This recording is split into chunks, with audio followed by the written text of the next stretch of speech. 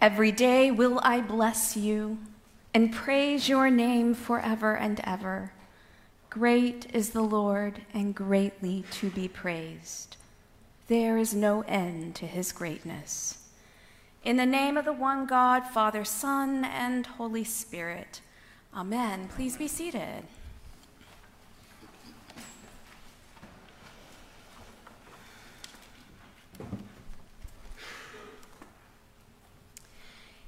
Well, if this parable in any way sounds unfair in your ears today, when told by Jesus over 2,000 years ago, I would venture to say it had the same effect. Upon first hearing, if this gospel passage counters the Protestant work ethic, that sensibility that has been taught or was deeply ingrained within you, I will say this parable has done its job. If this teaching of Jesus grates on you just a little bit because you, like me, like when things are fair and right, and upon hearing this teaching, you're feeling a bit annoyed, this parable has done its job. If reading this parable leaves you scratching your head, wondering why hardworking folks who've worked their tails off all day in the blazing hot sun get jilted by the landowner at the end, and you sympathize with those who have been jilted, again, this parable has done its job. In many ways, this parable is nothing short of scandalous. And in all ways, this parable challenges us to what the kingdom of heaven is like. And another friendly reminder for those of us who think we have a handle on this Jesus thing and person, this parable just might show us otherwise.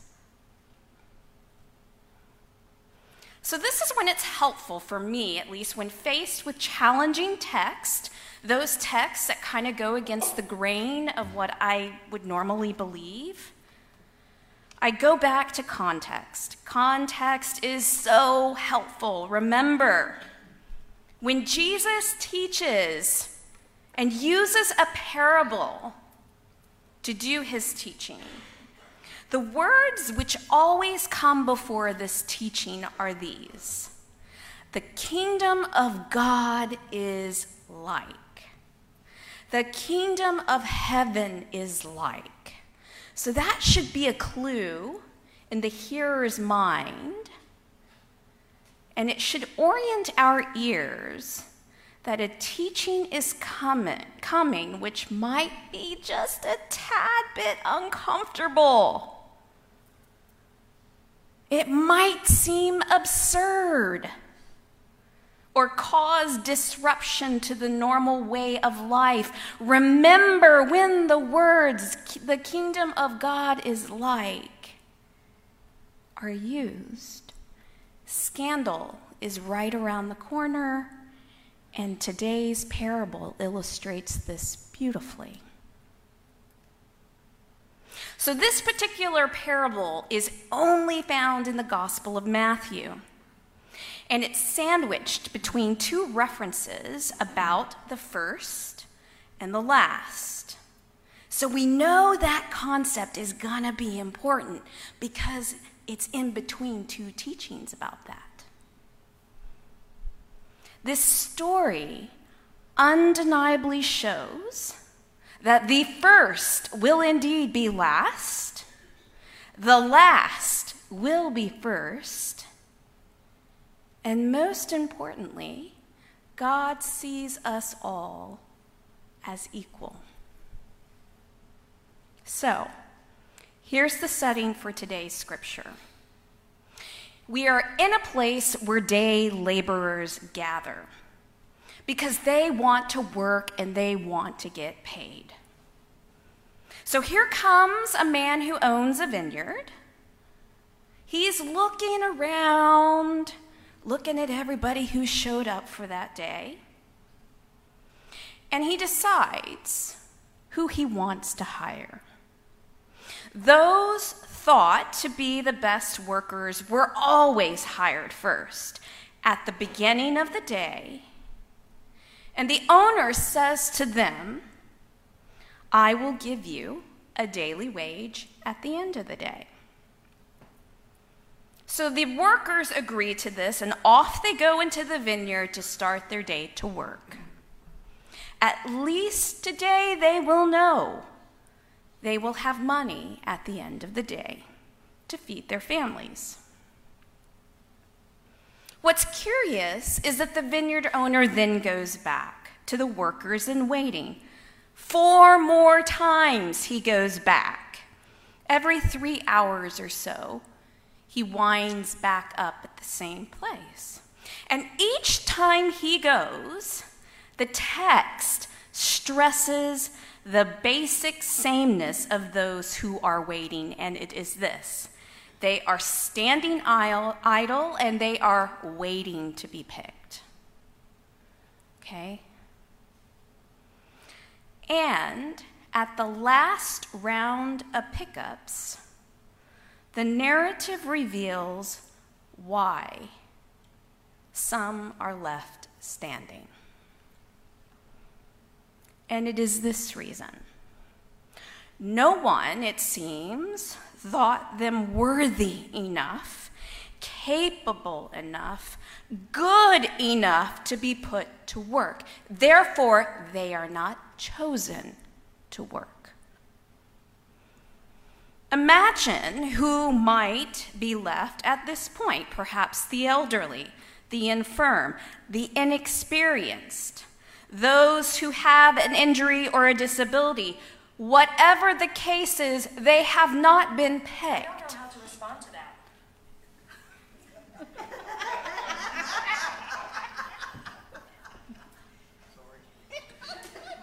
That was strange. Can you just turn that off?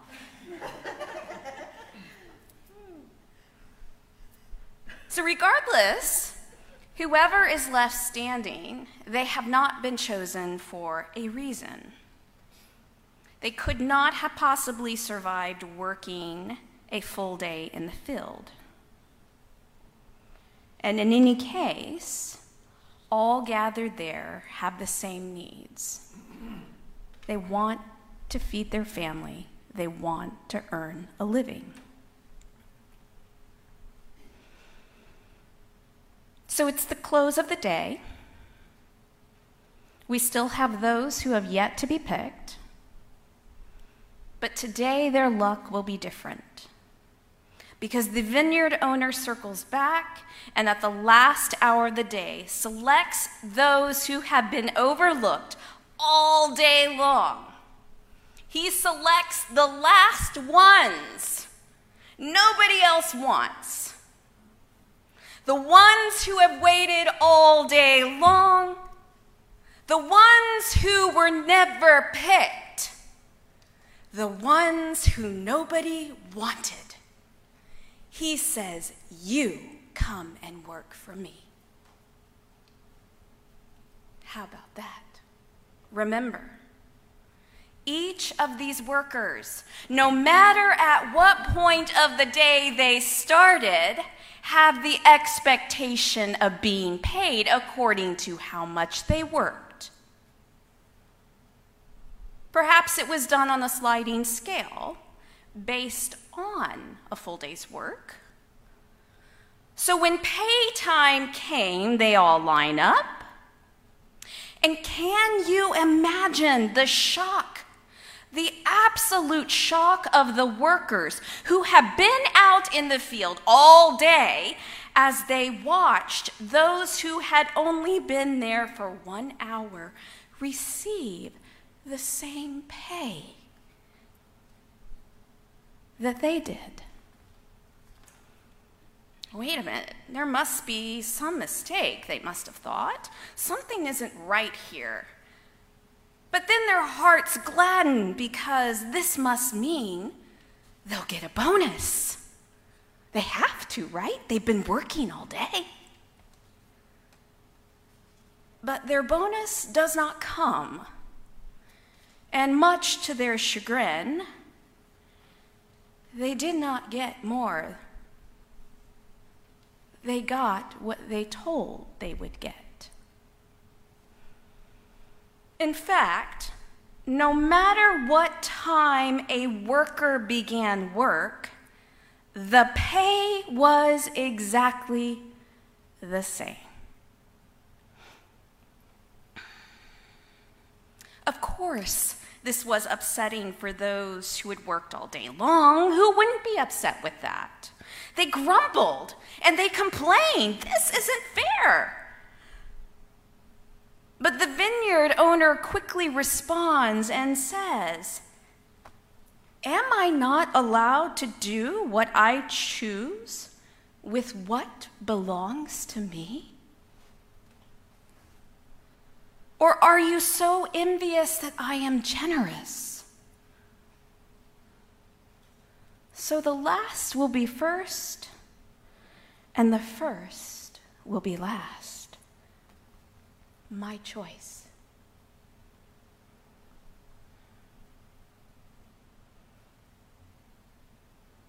And what I have to say is this: so excessive is God's propensity to give and care. It often violates our instincts about fairness. Thus, the scandal of this parable.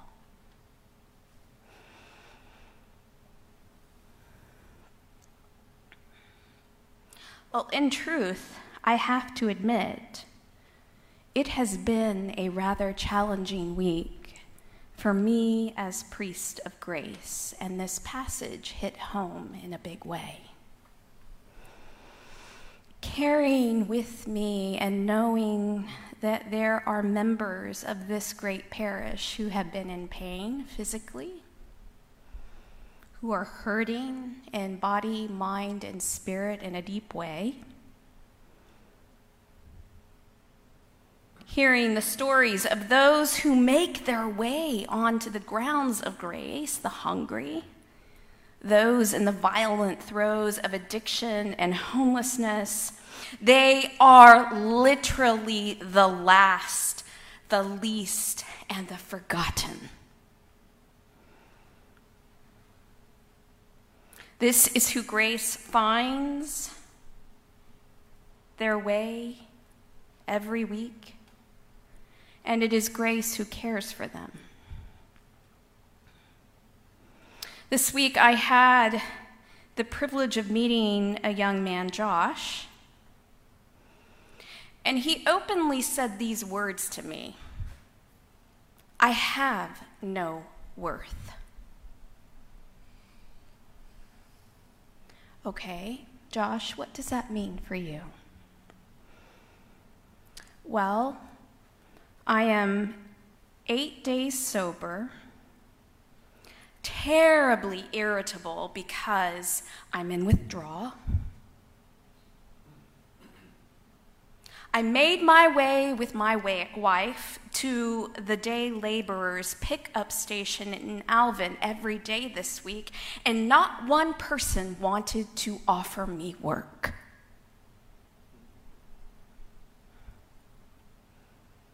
I am defeated. And so I want more drugs to numb the pain of my current situation. I know you're a priest, but I'm telling you how I feel.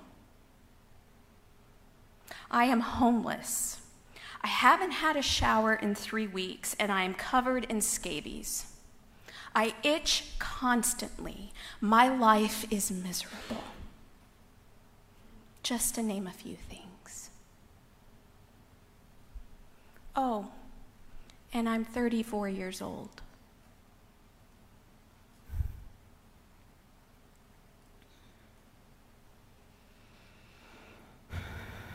being with Josh and his wife, Kylie, was hard for me. Most of the time, you can ask most of the office staff, I was holding back tears, and again, I was called to attention of what Jesus would do. How do I help this situation? And when I read Jesus encounter these kinds of situations, what does he always do? He shows compassion. He looks people in the eye and says, "How can I help you?"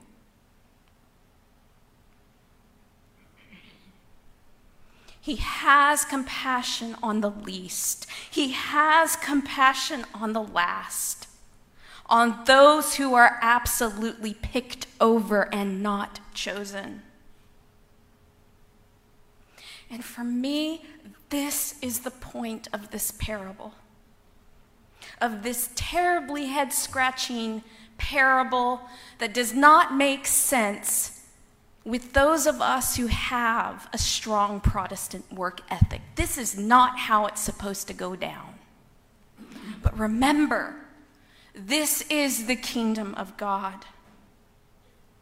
And this parable points to a different way, that dadgummit is just sometimes exhausting and hard. Loving those that nobody else wants to love. Loving those that nobody else wants to see, let alone touch or smell. That is the point. And that is the kingdom that we have subscribed to as disciples of Jesus. I'm sorry, if you call yourself a disciple of Jesus, this is part of what it means to be a disciple, to love those that nobody else will.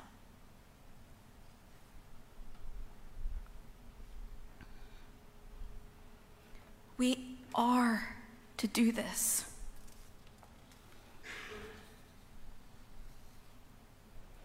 So again, I will say this parable is not about unfair payments. Instead, it is a story of how God sees all those he has created as equal. And so should we. So should we. By dealing with a group of people who have been overlooked and passed over, by paying them the same, the landowner is saying, you have worth.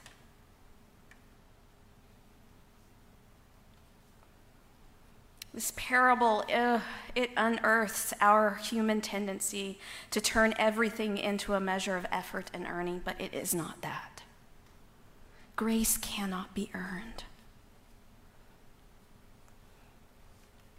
And the result of God's justice is that every one part of the kingdom stands as equals before God. Not because of how long we've been a part of the kingdom or our standing in the kingdom, whether we are first or last, simply because we are all created good in the eyes of God. We are good. Therefore, we are all worthy of being seen. So I'll ask the question, what does this look like for you or for me? Well, I will say this, when engaging our neighbors who challenge, or anybody for that matter who challenges you, who needs so much, the need is endless. We can't just look past them or simply shoo them away. That's never the answer. We have to be like the vineyard owner who sees their worth, who sees their value and their dignity, believing, as hard as it may to, in the kingdom of heaven, and that the scandal of the gospel of Jesus Christ truly is those who are last will indeed be first. Amen. May the Lord, mighty Lord, bless and keep you forever, granting peace, perfect peace, courage in every endeavor. Lift your eyes and see his face, know his grace forever. May the Lord, mighty Lord, bless and keep you forever.